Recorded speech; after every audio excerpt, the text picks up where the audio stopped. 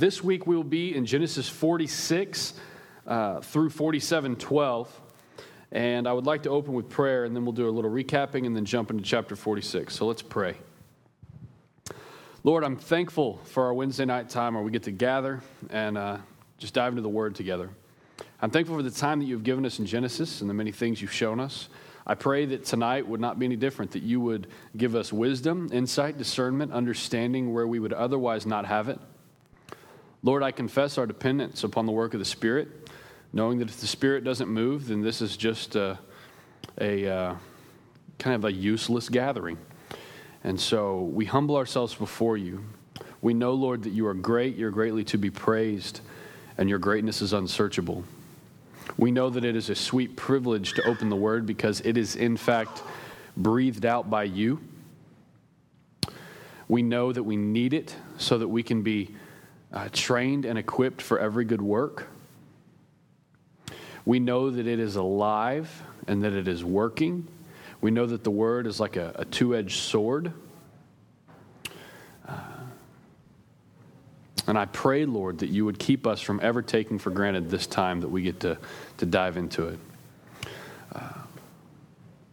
Lord, this is all about you. It's not just about gaining knowledge. But Lord, I pray what your word says in Romans, that we would truly be transformed by the renewal of our minds. I pray, Lord, that as I have prepared to teach, that I wouldn't just depend upon my preparations, but that I would be guided specifically and carefully by you and your hand. We're completely dependent upon you. We're needy, and we're humbled and thankful at the work that you're doing, that you allow us to be a part of as your children. We love you very much. We pray these things in Jesus' name. Amen. Well, in Genesis, we are now focusing on the life of Joseph and his family. Creation just gets a few chapters, and Joseph gets like 4 times as many chapters as creation itself.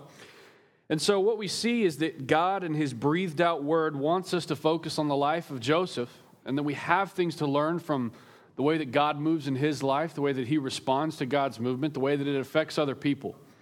So in Joseph's life, y'all tell me what happened to Joseph. He was brought up, and who's Joseph's dad? Just to make sure we're all on the same page, who's Joseph's dad?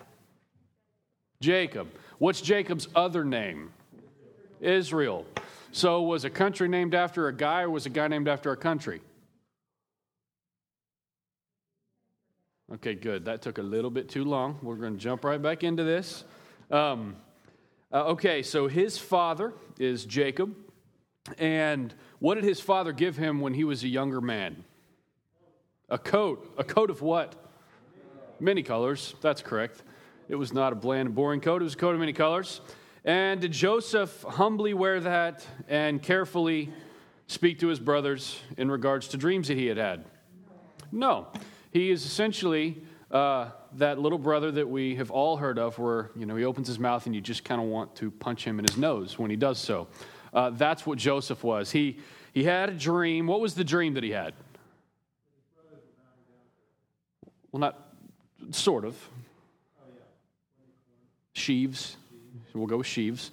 And the sheaves, his sheaves were better and their sheaves were bowing down. And so he was sort of going around saying, I had these dreams, I got this coat, and his brothers finally had enough of it. And not acting in a God-fearing way, what did his brothers do? They sold him into slavery. Now, what was the original plan? Let's kill him. But what is there not enough of in just killing him? There's not enough money to be made if you just kill him. We might as well turn a profit on this deal. So what they do is they say, let's throw him into the pit, leave him in there. We'll draw him out of the pit only to sell him into slavery. So he ended up where? Egypt. Now, once he got to Egypt, what happened? Went to work at Potiphar's house. And was Potiphar married to a wonderful God-fearing lady? No. Potiphar's wife was not that. In fact, Potiphar's wife had the hots for Joseph and kept making one pass after another. Joseph ran away rightly did something that a lot of men would not do, and he ran away. He said no, and because of his good, God-fearing actions, he was blessed abundantly and protected, right? Sort of. He ended up where? Prison. Now, how do you end up in prison for doing the right thing? People lie. Like Potiphar's wife. She lied. She said he tried to do something, and he was like, and then he was in jail because Potiphar's wife was the wife of Potiphar, who was the master of the slave Joseph, got put in jail. So, in jail, what happened to him? What happened to Joseph?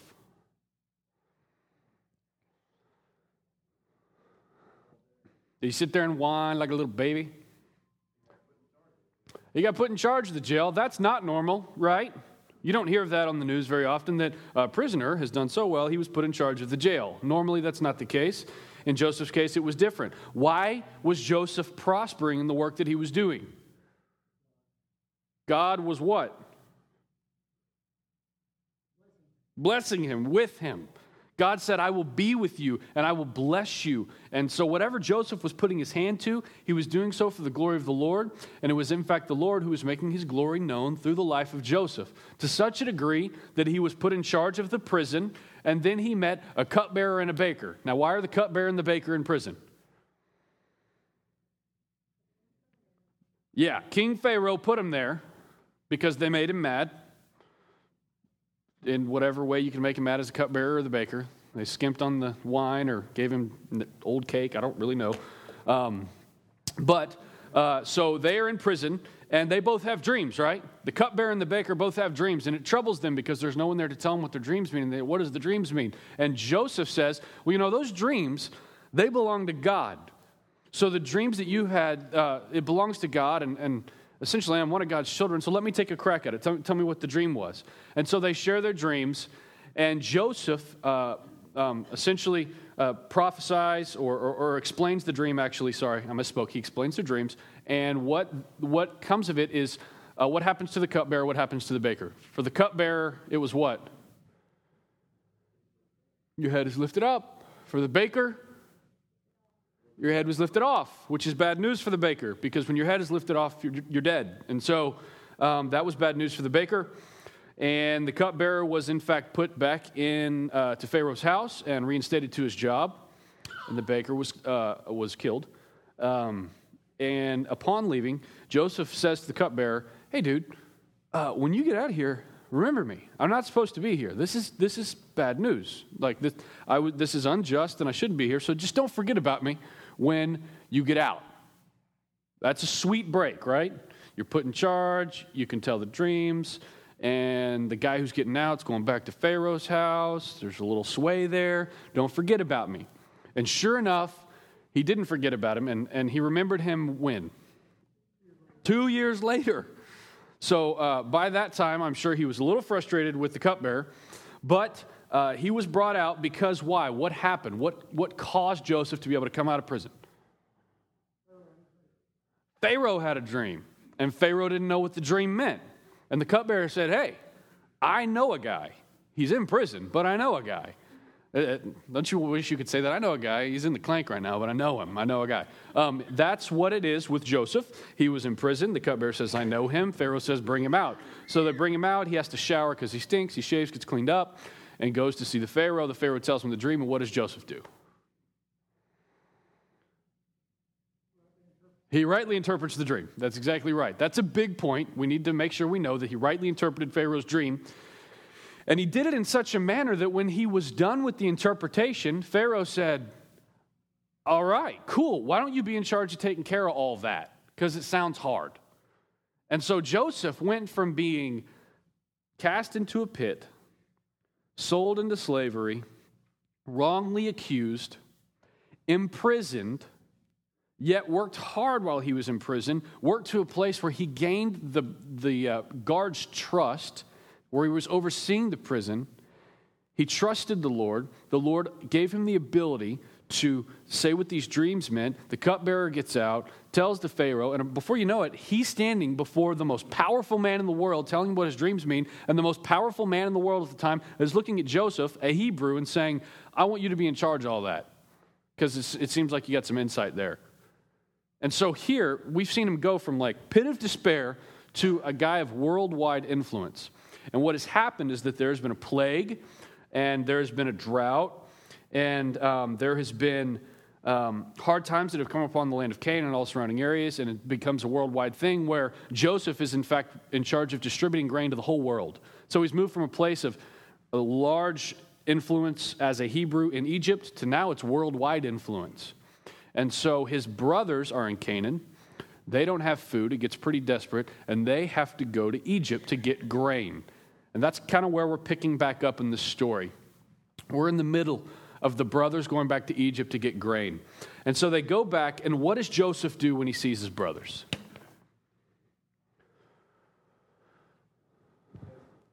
He tests them. Is it wrong to test people? No. Why did he test them? Yeah. Were they trustworthy before? No. Like if someone threatens to kill you and sells you into slavery, next time you see him, don't just give him the benefit of the doubt. Maybe you should show some discernment, some wisdom, and say, let's test the waters a little bit here and see if you're trustworthy. If someone has stolen over and over and over again, sometimes we think, we just got to trust them. Let's see if they're trustworthy before we trust them with our wallet or whatever. And so that's what he does. He shows wisdom, he shows discernment, and he tests them. How does he test them?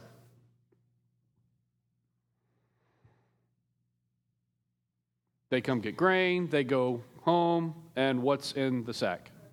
Their money. So it looks like they stole. And then they have a meal, and they go back, and what's in the sack?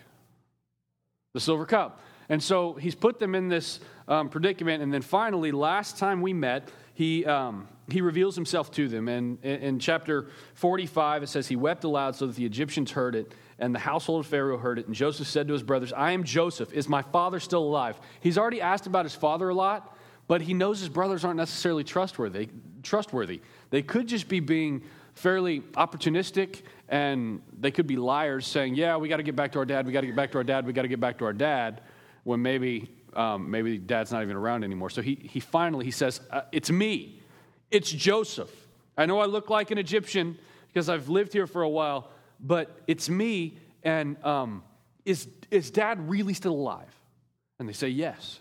And so he makes this plan to where they're going to get Jacob and the rest of the family and bring them back to Egypt to care for them and to, in fact, preserve an entire people for the glory of God and for the good of this generation sitting right here in this room right now. That's what's cool about this. When we read our Old Testament, it's not just stories in a faraway land long, long ago. In fact, what happens here, the movement we're going to look at tonight, directly impacts the fact that you are sitting here as people who fear the Lord. So, let's look at chapter 46, verse 1. Previously, in chapter 45, at the end, they told him all the words, and then they said, look at all these wagons. Like Pharaoh sent this stuff so that we could take our whole little nation of Israel here and go there. And so he sees it all, and he realizes, oh my goodness, my sons are serious. Joseph is still alive. And he closes chapter 45 by saying, it is enough. Joseph, my son, is still alive. I will go and see him before I die. And so now we're embarking on that journey together in chapter 46. Look at 46, verse 1. Now, where are they right now? Where are they? Canaan, which is also known as what?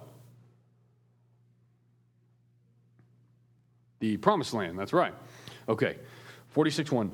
So Israel took his journey with all that he had, and he came to Beersheba and offered sacrifices to the God of his father Isaac.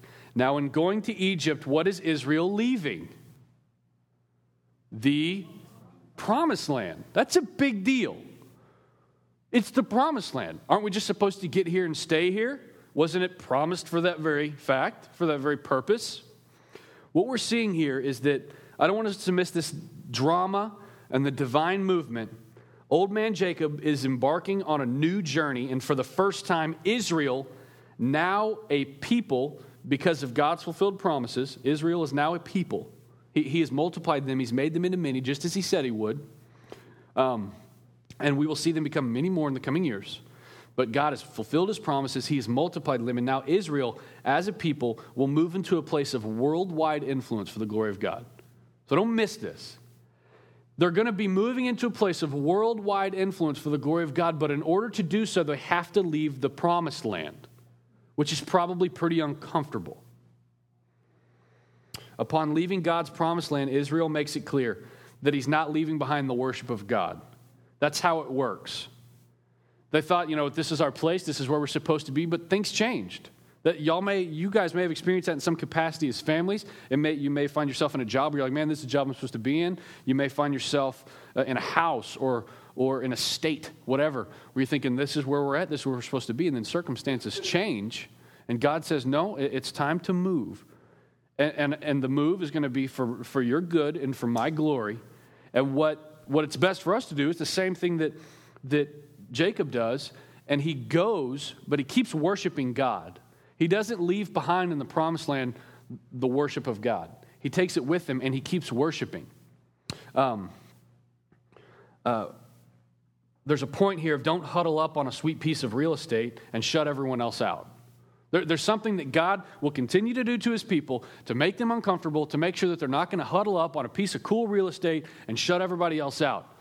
God has made it very uncomfortable. They're hungry. They're concerned about their livelihood. They're concerned about their families. They're concerned about their little ones that are mentioned in here. They're concerned about their flocks. And God is kind of turning things upside down, shaking it up so as to take them off of their good piece of real estate and say, you know what? That's not my plan right now. And ultimately, the promised land is pointing us to what? What do we know it to be representative of? Heaven. Yeah. So they're not living just for this little kingdom on earth. The promised land is representative of our eternal destiny in the promised land in heaven. That is our eternal dwelling. So, look at verse 2. And God spoke to Israel in visions of the night. Now, again, when we're studying the word, climb into the context. Import your senses. What does this look like? What does this sound like? What was this like for Jacob? What was this like for those who were observing the situation? God spoke to Israel in visions of the night and said, Jacob, Jacob. And he said, here am I. Then he said, I am God, the God of your father. Do not be afraid to go down to Egypt, for there I will make you into a great nation. I myself will go down with you to Egypt, and I will also bring you up again, and Joseph's hand shall close your eyes. This is sweet.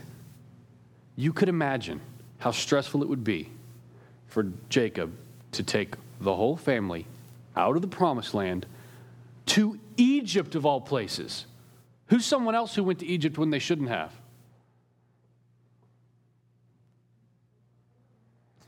Yeah, earlier in Genesis, we see a couple of different occasions where it's like there was a temptation when things were hard to not trust God and go to Egypt because that's where all the goods were. Even though it was like a very sinful city, a place of flesh and just carnal movement all over the place, it wasn't best to go there rather than trust God for provision. But here God is coming to him and saying, hey, I actually do want you to go to Egypt. And the sweet comfort is here where God's saying, I'm going to go with you. I'm not just sending you away from the promised land. And God's saying, I'm not contained to the promised land, by the way. I'm not contained to it. I'm going to be with you as you go. There are some who refer to the Old Testament God and the New Testament God as sort of different gods.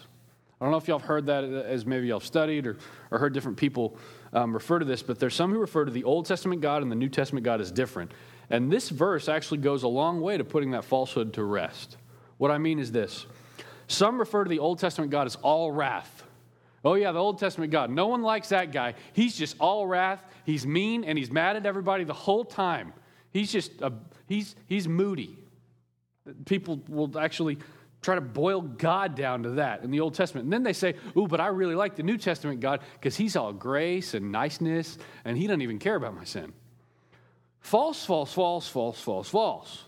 What this verse does is it helps us to understand that we see God here in the Old Testament full of grace and mercy coming to Jacob in visions of the night. And he comes to Jacob with tender comfort, aiming to calm his fears and remind him of his presence. That's pretty sweet. So the Old Testament God is not just a God of all wrath and no grace. Here we see tender mercy, tender grace, affection, care. You see a shepherd shepherding his people, as it says in Isaiah, where he takes the young ones and he carries them and he comforts them and he provides for them. So some of you might need that reminder that God is not in some far distant existence, separate for now from his people. That's not the case for them, and it's not the case for us. He is our ever-present help in trouble. What does that mean? A lot of us will cite that. What does that mean? He's our ever-present help in trouble. Just break it down. What does it mean? Always there.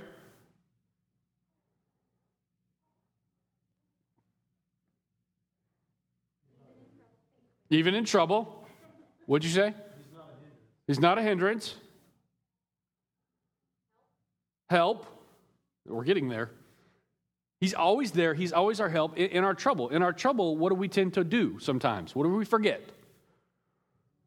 God. That's what happens. Our sin gets the most of us. Our flesh takes over. Trouble arises, and it's like, God, where are you? And a lot of times he's like, I'm right here, the same way I was with all of your forefathers in the faith. There are times in the Psalms where we see that God will hide his face from his children, but we don't see God ever forsaking them. And here he goes to great lengths to comfort them and let them know he's the ever-present help in trouble. He who is in us is greater than he who is in the world.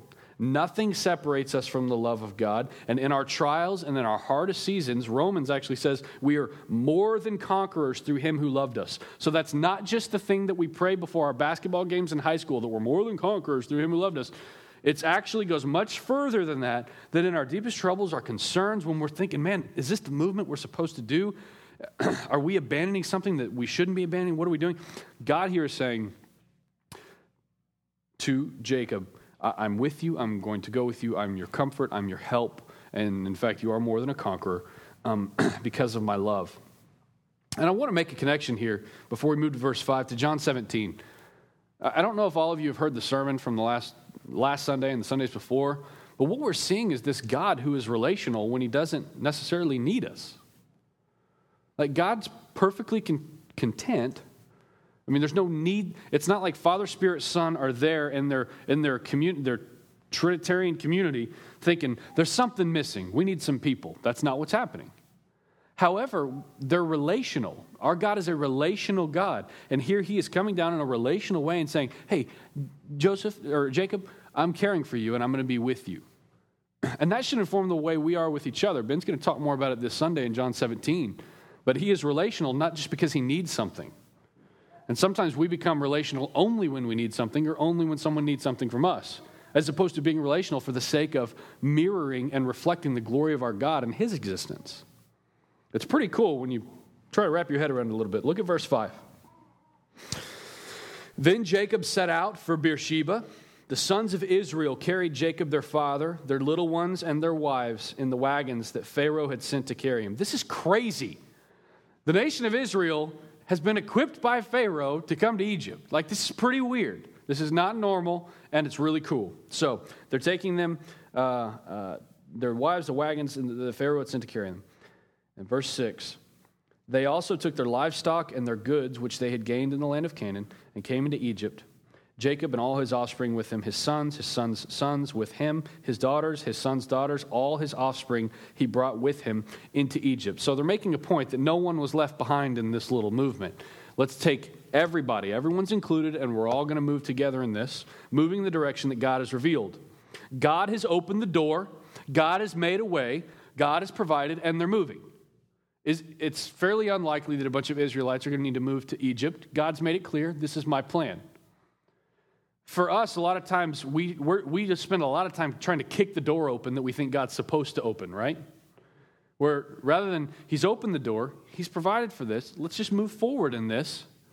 We're thinking, I like that door. And we're over there trying to kick the door open. Come on, God, open this door. When the reality is He's opened this one over here. Here, God has opened the door and made a way. We spend a lot of time trying to kick open doors that God has not yet opened. And we spend way too much time complaining about our circumstances. I mean, just think. You don't have to answer out loud. But did any of you complain about your circumstances this week? Today? in the last hour since you've been sitting here. We have a bad tendency towards complaining about our circumstances, and we have a bad tendency towards feeling entitled to much more than maybe where we're at. But the difference between complaining about our circumstances, if you were to not complain, what you would be doing is trusting God with your circumstances.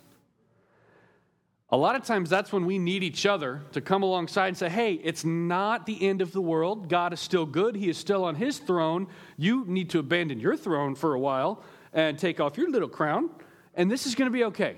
We're going to get through this. God is not a fool. He's not been tricked, and he is not taking a nap. We need each other to remind me of that, because I guarantee when I'm in the place of thinking, oh, this is horrible, what's going on? This is just a tragedy. Oh, life is so hard. I don't deserve this. I need one of you to say, hey, it's okay. The Lord's sovereign. We will move through this. It is not the end of the world.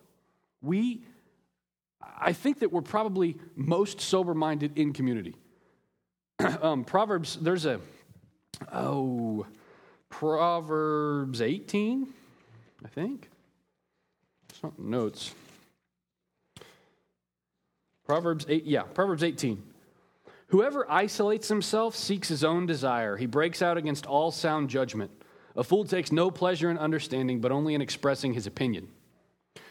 What that says is that the most sound judgment does not exist in isolation.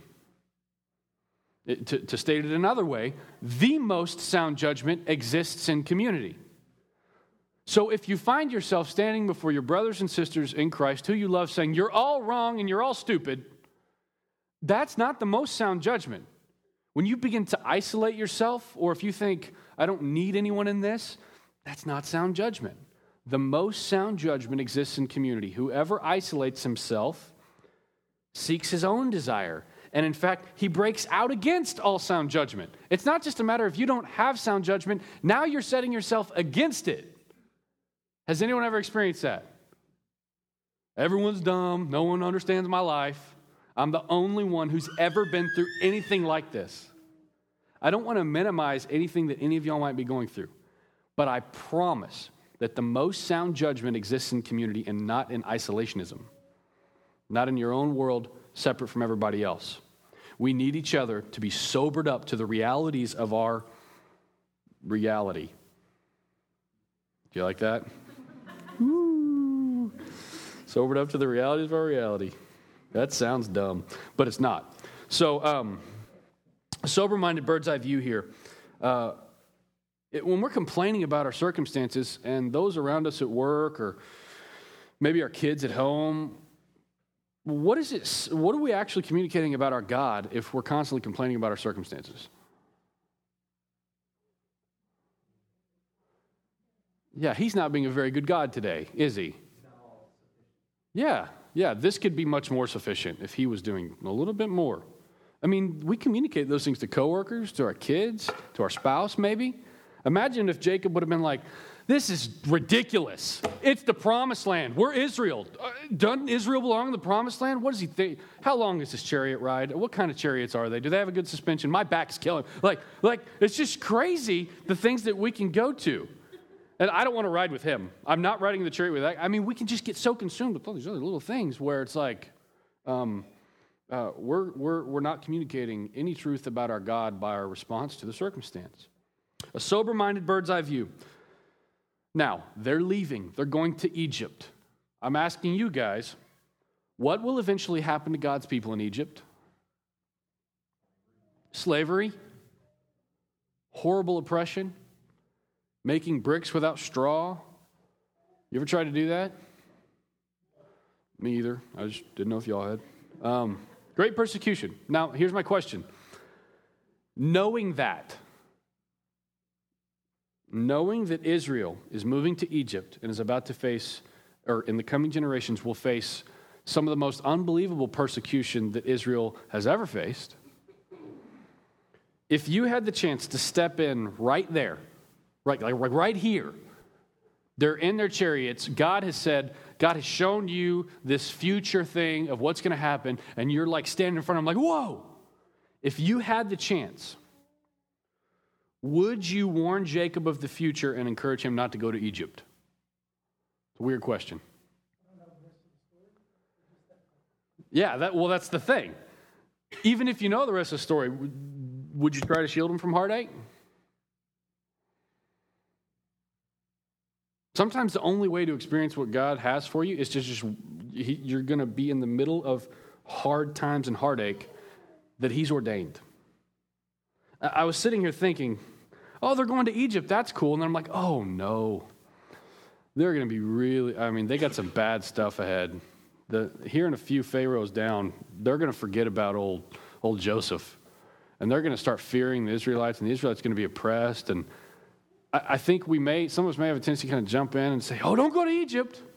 But that's what God's plan is for his people. Go to Egypt. And while you're there, you will suffer. And while you're there, you'll also, remember John 17, you'll experience love from me that is the same as the love Jesus experiences from me as his Father. There's a great comfort in that.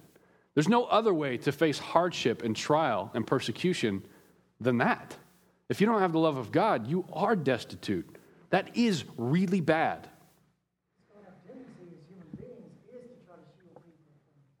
Mm-hmm. Mm-hmm. Yeah. Yeah, sometimes it's not best to just swoop in and save someone from a mistake. I mean, obviously there's limits to that, but sometimes it's good to, it looks like the Lord might be doing something here. Let's just see what happens, and let's be there for each other through those things, but maybe we don't have to it's not like preventative care where all we do is just make sure nothing bad ever happens to any of us. Bad things are going to happen to us. And we walk with each other through it, knowing that God is present and that he is comforting us, loving us, encouraging us, guiding us. What is more important than knowing the future? Make no mistakes. Knowing the future is really important to a lot of people on this planet. How do we know that? Call me now. Yeah. Fortune tellers, right? You're thinking, oh, that's weird. That's a foreign concept. No, there's a palm reader, or now it's a tanning salon, but there was a palm reader right there in the weird little house on 34 on Wesley. I mean, there's phone numbers for people to call and please tell me what's going to happen. Am I ever going to find love? What about my job? What's more important than knowing the future? Knowing the God of the future. Knowing the God of creation, trusting the God who spoke time into existence. Really cling to that. Don't settle for something less than that. The reason that, one of the deals that we see throughout Scripture is when there's a fortune teller, they always, if you got the money, they got the time. Do you have a credit card? I'll tell you what's going to happen to you next week. Sure. You got the money, I got the time. But God says, I spoke time into existence. And I'll take as long as it's needed to accomplish my purposes. And so sometimes we need to wait. There's a connection here to Philippians. Y'all have probably heard me or others pray this regularly, but God speaks of a peace that exceeds understanding. He says, do not be anxious about anything, but in everything by prayer and supplication, let your requests be made known to God. That's prayer. And it says that what will happen there is that God will give you a peace that exceeds understanding. So, if there's peace that exceeds understanding, what's more important to God? Peace. A lot of times we're like, I really would like some more understanding. God says, I actually give a peace that exceeds understanding. And that peace, in fact, guards your hearts and your minds in Christ Jesus. So rather than knowing the future, rather than knowing how it's all going to work out, make your plans. Be wise. Be good stewards. Move carefully. Think what you're going to say before you say it. Think what you're going to do before you do it. But trust the God who's in charge of all of it. And trust that when it doesn't go the way you think it should go or the way you wish it would go, that in fact God will give a peace that exceeds understanding. He is in fact saying through these verses, my children, it's not most important that you understand everything all the time as far as what the future holds and what's going to happen. That's not what's most important. He's saying, my children, what's most important is that you know that I am the God of peace, and I will give you peace that exceeds that understanding that guards your hearts and your minds in Christ, no matter what. So rather than being fearful, we move forward trusting God in all of this different movement that he has. I mean, just in this room, I know that there are unbelievable circumstances that each of you have faced in different capacities, different trials, different seasons of uncertainty. I mean, there's people here who have gone through adoption processes. There's people here whose children have been in the hospital recently. There's people here who are dealing with aging parents that you're having to care for, and it's a new hard season. There are people here who have dealt with financial woes. There are people here who have dealt with issues regarding peers and movement at work that is very difficult. I mean, there's all sorts of different things that many of you have faced, and more than what I just said. And God is with us through those things. It's not most important that we know exactly how it's all going to work out. Now, verses 8 through 27 is a long list of names. Normally, I would be inclined to read them all. But tonight, what I want to point out is this. This is a genealogical record that is important. You know what? I am going to read them all because I said I would as I was praying in preparation. As I read this record, quickly, know this. It's easy to come to these points in our Bible. Like, I'm trying to journal through my Old Testament right now. I'm in Leviticus, and it is hard to journal through Leviticus because it's like more blood. And when we come to these areas where there's people listed in long genealogies, it's easy to be like, yeah, okay, give me to the good stuff. But what I want you to know, that as I read this genealogical record is important because with it we can actually trace the lineage of Christ back to the family of Abraham. 70 is a picture of completeness, as many of you have heard in the word before. And though it is hard to read through, with each name mentioned, you hear of a life impacted and changed by a very real and redemptive God. God has done things in the lives of each of these people, particularly, now these are the names of the descendants of Israel who came into Egypt. Jacob and his sons, Reuben, Jacob's firstborn, and the sons of Reuben, Hanok, Palu, Hezron, and Carmi. The sons of Simeon, Jemuel, Jamin, Ohad, Jachin, Zohar, Shaul, and the son of the Canaanite woman. The sons of Levi, Gershon, Gohath, Merari. That's a cool one, Merari, I like that one. The sons of Judah, Onan, Shelah, whatever, Perez and Zerah, but and Onan died in the land of Canaan, and the sons of Perez were Hezron and Hamul. The sons of Issachar, Tola, Puvah, Yob, and Shimron, the sons of Zebulun, Sered, Elon, and Jaleel. These are the sons of Leah, whom she bore to Jacob in Padan Aram, together with his daughter Dinah. Altogether his sons and his daughters numbered 33. The sons of Gad, Ziphion, Haggai, Shuni, Esbon, Eri, Arodi, Areli. These the sons of Asher, Imnah, Ishvi, Beriah, with Sarah, their sister, and the sons of Beriah, Heber, and Malchiel. These are the sons of Zilpah, whom Laban gave to Leah, his daughter, and these she bore to Jacob, 16 persons. The sons of Rachel, Jacob's wife, Joseph and Benjamin. And to Joseph in the land of Egypt were born Manasseh and Ephraim, whom Asenath, the daughter of Potiphar, the priest of On, bore to him, and the sons of Benjamin, Bela, Becher, Ashbel, Jerah, Naaman, Ichai, Rosh, Muppim, Huppim, and Ard. These are the sons of Rachel, who were born to Jacob, 14 persons in all. The sons of Dan, Husham. The sons of Naphtali, Jaziel, Guni, Jazer, Shillam. These are the sons of Bilhah, whom Laban gave to Rachel, his daughter, and these she bore to Jacob, 7 persons in all. All the persons belonging to Jacob who came to Egypt, who were his own descendants, not including Jacob's sons' wives, were 66 persons in all. And the sons of Joseph, who were born to him in Egypt, were 2. All the persons of the house of Jacob who came into Egypt were 70. Thank you. This is Moses' recounting. Remember, Moses wrote this. Moses is the guy who gave us this record. And he saw it as fit to include this in his recounting. Every name mentioned is just like yours.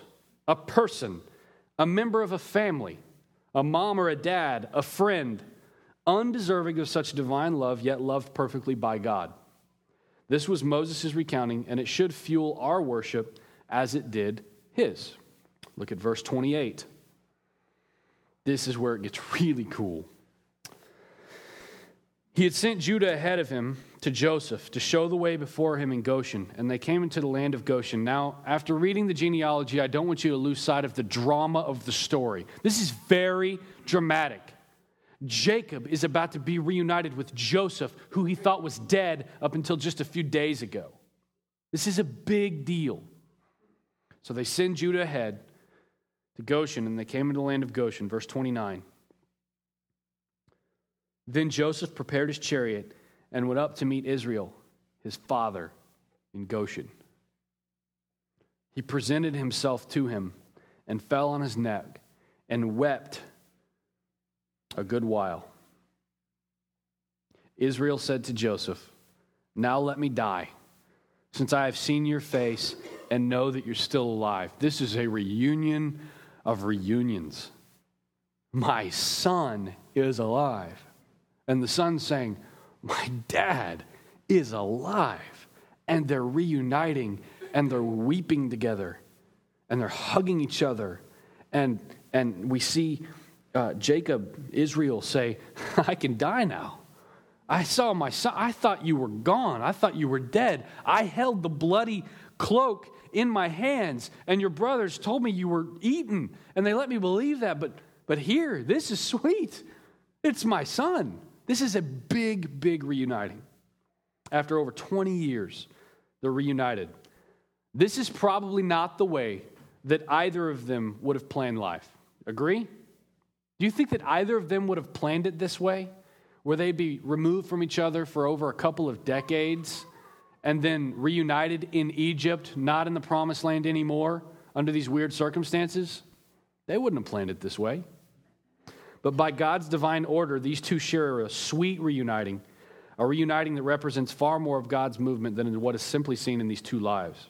This reuniting affects the entire nation of Israel, and this reuniting affects us sitting here today. It's actually quite cool when you look at the connections and all the dots that are connected. Look at verse 31 through 34. Joseph said to his brothers and to his father's household. Now listen to this instruction. Joseph is emotional. Joseph is reunited with his father. Joseph is overwhelmed with joy. But Joseph is also sober-minded, and he knows we're not done yet. We got some things we got to take care of. So even in the midst of this, we see the sober-mindedness and order in Joseph's life that should inform us. Joseph said to his brothers and to his father's household, I will go up and tell Pharaoh, and will say to him, my brothers and my father's household who were in the land of Canaan have come to me, and the men are shepherds. For they have been keepers of livestock, and they have brought all their flocks and their herds and all that they have. When Pharaoh calls you and says, what is your occupation? Guys, listen. You guys say, your servants have been keepers of livestock from our youth, even until now, both we and our fathers, in order that you may dwell in the land of Goshen. For every shepherd is an abomination to the Egyptians. So he's saying, hey, tell them you're shepherds, because when you do that, you'll get to dwell in the land of Goshen, because every shepherd is an abomination to the Egyptians. Joseph moves very wisely behind the scenes. And God blesses the movement particularly by placing his people in the most choice area of the land. As we transition from Genesis to Exodus, it will be important to keep your eye on Joseph, or on Goshen and Joseph. Why is it incredibly ironic that every shepherd is an abomination to the Egyptians? Don't miss that little tidbit of information.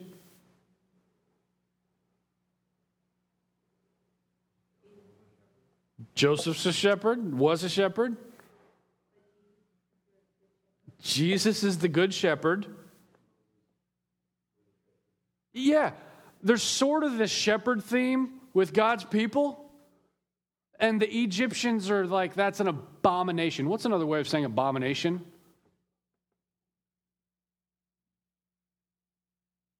Does it mean deplorable, hate in all caps, disgusting, revolting, no thanks? That's what that means. And here, it is unbelievably ironic that the Egyptians see every shepherd as an abomination to the Egyptians. Now, look at chapter 47, verses 1 through 4. We'll get into this a little more.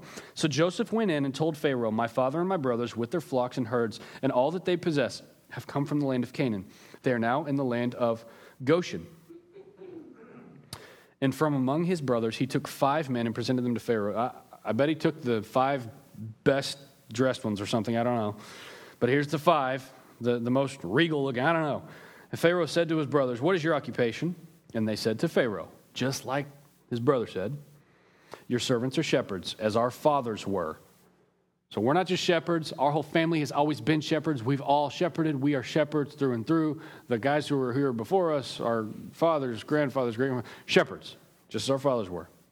They said to Pharaoh, we have come to sojourn in the land, for there is no pasture for your servants' flocks. For the famine is severe in the land of Canaan, and now please let your servants dwell in the land of Goshen. Now, Joseph's family is listening to Joseph and following the orders that he's given.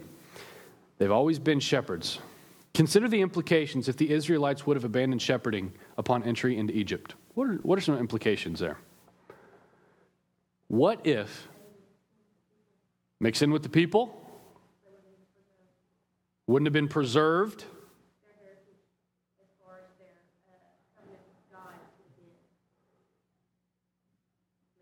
Yeah, muddied. It's almost like the waters would have been totally muddied if they abandoned shepherding. They wouldn't have been out in the fields of Goshen taking care of the livestock. They would have been right in the thick of the commerce and trade and economy that's floundering right now, but will bounce back later in Egypt. It would have been a bad deal. When Jesus arrives as the good shepherd, it wouldn't even have meant anything. It would have been like, oh yeah, we used to be that, but the Egyptians thought it was an abomination and we're all Egyptian-y now. That would be bad. That would not turn out well if they abandoned shepherding. Now, why would Jacob be willing to open himself up to such contempt? Joseph. Why would Joseph be willing to open himself up to such contempt? How is he opening himself up to contempt?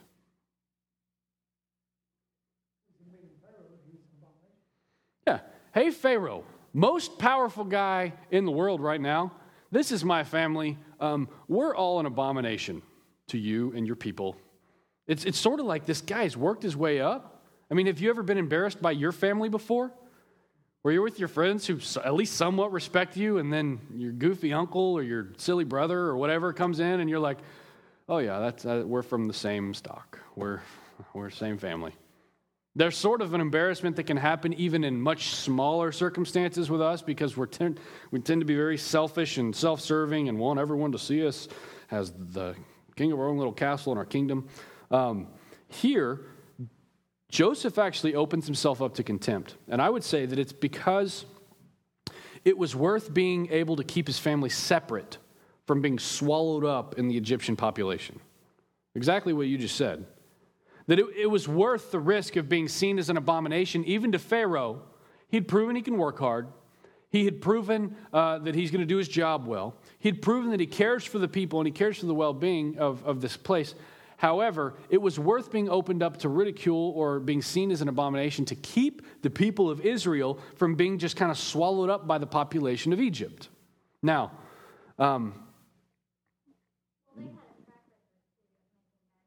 yes, there's great wisdom here. I mean, you can imagine him saying, oh, I cannot let my brothers go to downtown Egypt. If my brothers go to downtown Egypt, this is going to turn out real bad. I need to keep them out in the fields, tending to the livestock like they've always done. Absolutely, there's a lot of wisdom here. You know the phrase, the thing that we see in the Psalms, better is one day in your courts than 1,000 elsewhere? That applies here.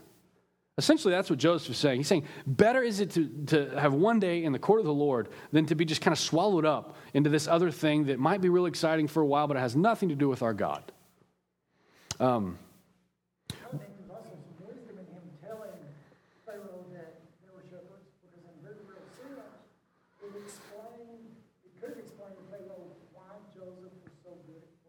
Yeah, absolutely. Mm-hmm. Yeah, Joseph's been shepherding Egypt. I mean, it's a pretty cool dynamic here. So he goes in, and essentially he says to his family, tell them you're a loser. It'll work out better. That's what just happened. Tell them you're a loser, and it'll be better, I promise, because it keeps them separate, and then it shines some light on the way that Joseph's been moving. That's exactly right. What would you do if your loved one introduced you to the most powerful magistrates of the land as one in an occupation that lacks honor? This is my brother, the loser. That would be awkward, right? What if you were just introduced for who you are? I mean, they were shepherds, right? Would it make you uncomfortable if you were always introduced as the Christian? Would you be ashamed of the gospel if that happened? The next meeting you went to, if you were to, hey, this is so-and-so, he's a Christian, would that make you, oh, I wish he wouldn't have said that. Now I can't cuss. Well, I mean, would it be uncomfortable for you? This is so-and-so the Christian. Oh, I wish that wasn't cat let out of the bag. I guess got to operate under certain circumstances now, show some character. You know what I mean? Like, sometimes we kind of want to keep that on the down low until the time is right. The time's always right. We're believers, through and through, no matter where we're at. That's not the thing that God says, keep that a secret for a while. That's not a secret. Absolutely.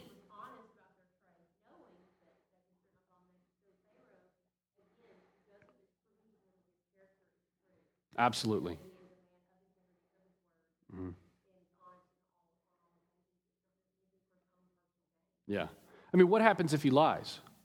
And Pharaoh's like, oh, why didn't you tell me the truth? What happened to the cupbearer and the baker? The cupbearer and the baker were only where they were because they were extremely trustworthy. You don't make the food for the most powerful guy in the world unless you're trustworthy. They did something to jail. Not a whole lot of mercy and grace in the Egyptian culture there. If he would have lied, it would have shown things. There's so much wisdom in these verses. Joseph is extremely wise in the way that he moves. Very low, yeah. Yeah. Yeah. By God's design. So look at verse 5. This is pretty cool too. Then Pharaoh said to Joseph, your father and your brothers have come to you. The land of Egypt is before you. Settle your father and your brothers in the best of the land. Let them settle in the land of Goshen. And if you know any able men among them, put them in charge of my livestock. Oh, cool. We're losers, but we all just got jobs. That's a pretty sweet setup. There's a lot of wisdom being moved in here. Pharaoh blesses Joseph and his family by granting their request to settle in Goshen. When you work hard and you always give it your best and you pay attention to the details and you follow through and you tend to the things that maybe even seem insignificant to other people, it's more likely that your boss or your superior would grant your request should you have one. Adversely, if Joseph had put in the minimum effort in all of his endeavors, he would not even have gotten to the position that he's in. If he was constantly mediocre in his work, regularly overlooking important details, then Pharaoh would not likely have granted such a request as this one. But because he worked hard and exhibited character and follow-through and attention to detail, he was not only a blessing to his immediate family, but a blessing to the people, a blessing to us as we sit here today. It's a pretty big blessing there for the glory of God. Do you have this sort of big picture view in the work you do or in the things you put your hands to? That it might not just be about me being told I did a good job today. This might bless my family. This might flow over and bless the people I'm a part of, and ultimately bless God's kingdom for his glory and the good of his people. That's how we should do things. That's how we should move and do our work and tend to our details of our lives. Look at verse 7. I'm going to read verses 7 through 12.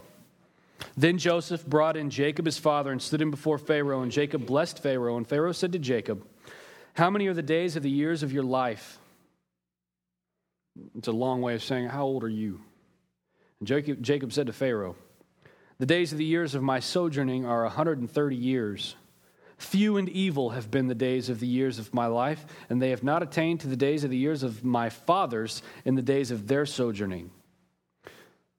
I mean, he's sharing the gospel with Pharaoh in the way that he answers, how old are you?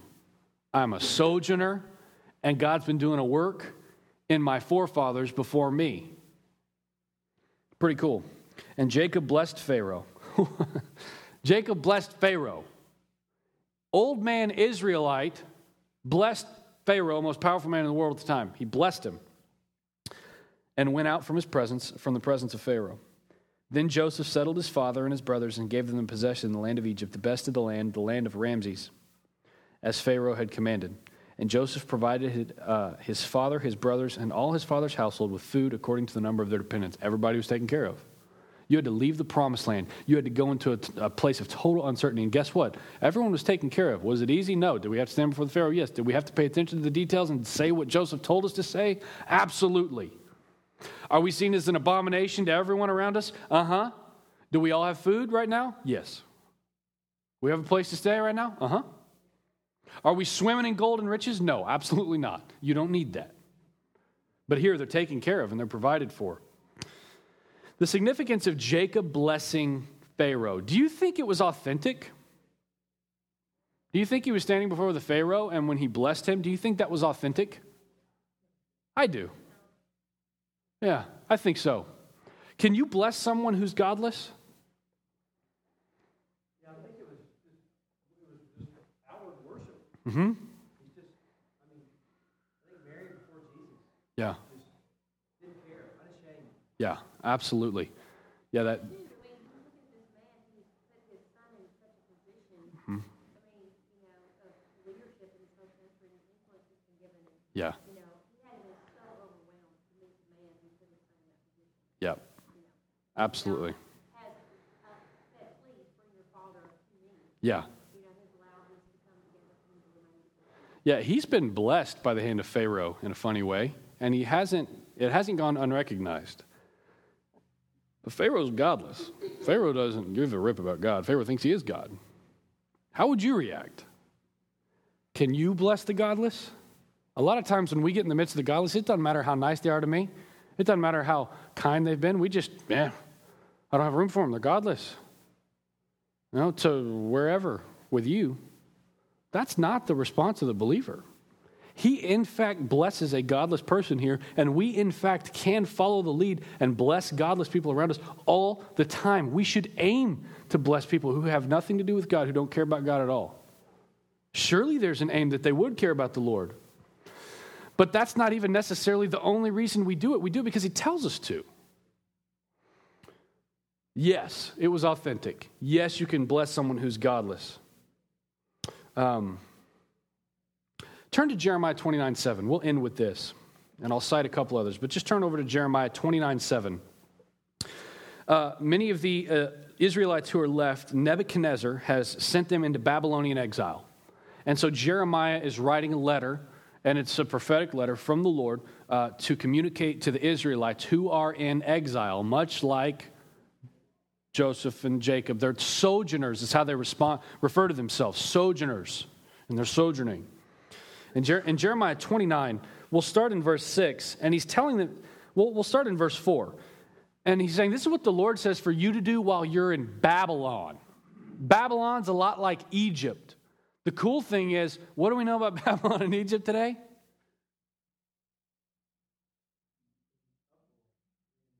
It's a train wreck. Not a lot of order. Especially Egypt in the news right now. But Egypt and Babylon, if you look in the scriptures, they were the world powers through the large majority of our Old Testament. No one's worried right now about an invasion from Babylon. Egypt's a train wreck right now. What we see is these nations that were great have been brought low. But what do we know about the true nation of the true Israel? It's sitting here having a Bible study. Not all of ethnic Israel is the only Israel. Children of the promise over children of just the flesh in Romans. So you, as true Israel, sit here today. And so it's pretty cool because here, they're in Babylon, much like Israel was in Egypt before. They're in exile. And it says in verse 4, it says this, thus says the Lord of hosts, the God of Israel, to all the exiles whom I have sent into exile from Jerusalem to Babylon. Build houses and live in them. Plant gardens and eat their produce. Take wives and have sons and daughters. Go get a house, get a garden, make some babies. That's what's being said here. Take wives for your sons. Let your kids get married at some point.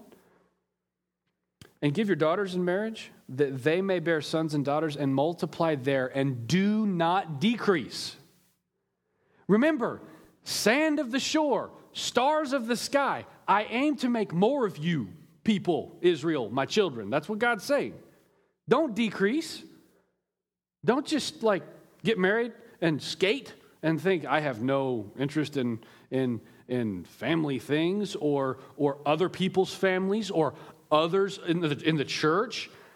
There's so many people who get married and it's like they're not a member of a community, they're not a member of a church. I watch these shows about the finding the dream house and the dream location where it's these two people who don't give a rip about anybody else on the planet. They just go live in this awesome house on the beach and do their work from their computer. And they don't usually in these shows, I'm sure there's believers in the shows, I'm not laying a blanket statement down, but a lot of them just don't even give a rip about anyone. In fact, a lot of times you hear talk about, oh, it's so nice to get away from everybody so we can be selfish together. We're just selfish people. They don't say that. That's what they mean. But here what we're saying is he's saying, don't decrease. Be about community. Be about the church. If you have children, awesome. If you don't, care about other people's children too. It's important. This is a big church family. Your family. You are my children. I am your father. Do not decrease. And listen to this in verse 7. But seek the welfare of the city where I sent you into exile, and pray to the Lord on its behalf, for in its welfare you will find your welfare. When's the last time you prayed for the city of Greenville? Probably should.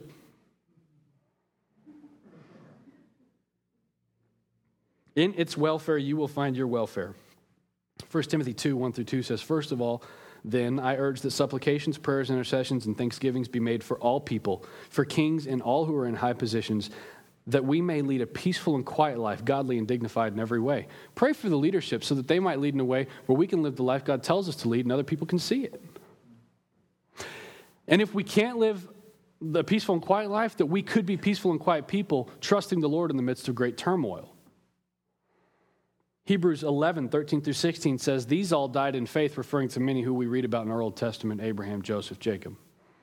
Not having received the things promised, but having seen them and greeted them from afar, and having acknowledged that they were strangers and exiles on earth. For people who speak thus make it clear that they're seeking a homeland. If they had been thinking of that land from which they had gone out, they would have had opportunity to return. But as it is, they desire a better country. Imagine them leaving the promised land. As it is, they desire a better country, that is a heavenly one. Therefore, God is not ashamed to be called their God, for he has prepared for them a city. The fact that we have a heavenly city awaiting us does not minimize our involvement here and the things we do. We pray for those around us. We aim to bless the godless. We aim to care about the welfare of our city. We aim to do all we can to essentially just put on display for everyone we engage the glory of our great God. It's like the same message over and over. I don't have anything new to tell you this week, and I'm not going to have anything new to tell you next week. Go be the people of God in whatever circumstance he has for you for the glory of God and good of his people.